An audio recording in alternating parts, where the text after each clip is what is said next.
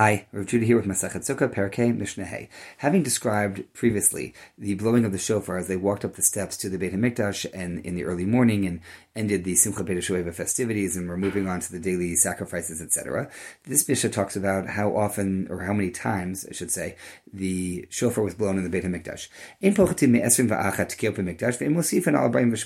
That on any given day, there were no fewer than 21 shofar blasts in the Beit HaMikdash and no more than 48. How does that work?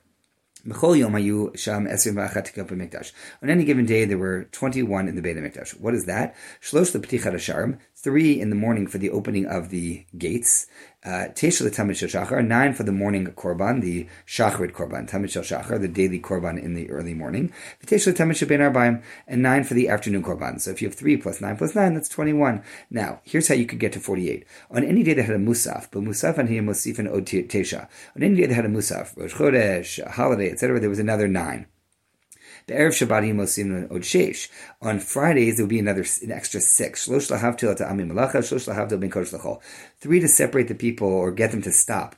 They're doing malacha. Namely, there would be one blast to tell people in the fields, stop working in the fields, get in. And then shortly thereafter, another one to tell people who had shops, close your shop. And then shortly thereafter, a third one to say, okay, take your food off the stove and insulate it, but put it aside off the stove. So those two were to get people to stop doing their malacha. And then the shlosh lahavdil min kodesh l'chol, 3 to say, Friday is over, chol, mundane day is over, it's now time for Shabbat. So that has added on a bunch more that would happen through the year, not infrequently, not daily, but any day with Musaf or a Friday. Okay, but what happens if you have the regular day, which is 21, plus there's a Musaf because it's Sukkot, plus it's Friday, and you also have the extra Sukkot things. That's how you could get to 48. Erev Shabbat Shabbato Chag. If you had a Friday that is during Sukkot, now Hayusham Arbim Vashmona, you get to 48. How so?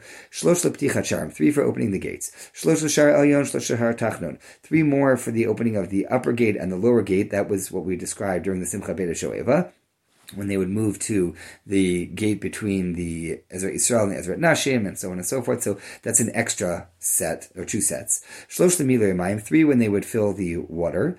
Shlosh l'gal gabe mizbeach, 3 when they would put the aravot on the altar, as we've described earlier. Teisha l'tamid shel shachar, 9 for the morning korban, like every other day. Teisha l'tamid shel ben abayim, 9 for the afternoon korban, like every other day. Teisha l'musafin, 9 for the musaf, which is all days with a musaf korban, an additional korban, of which Sukkot is one of them.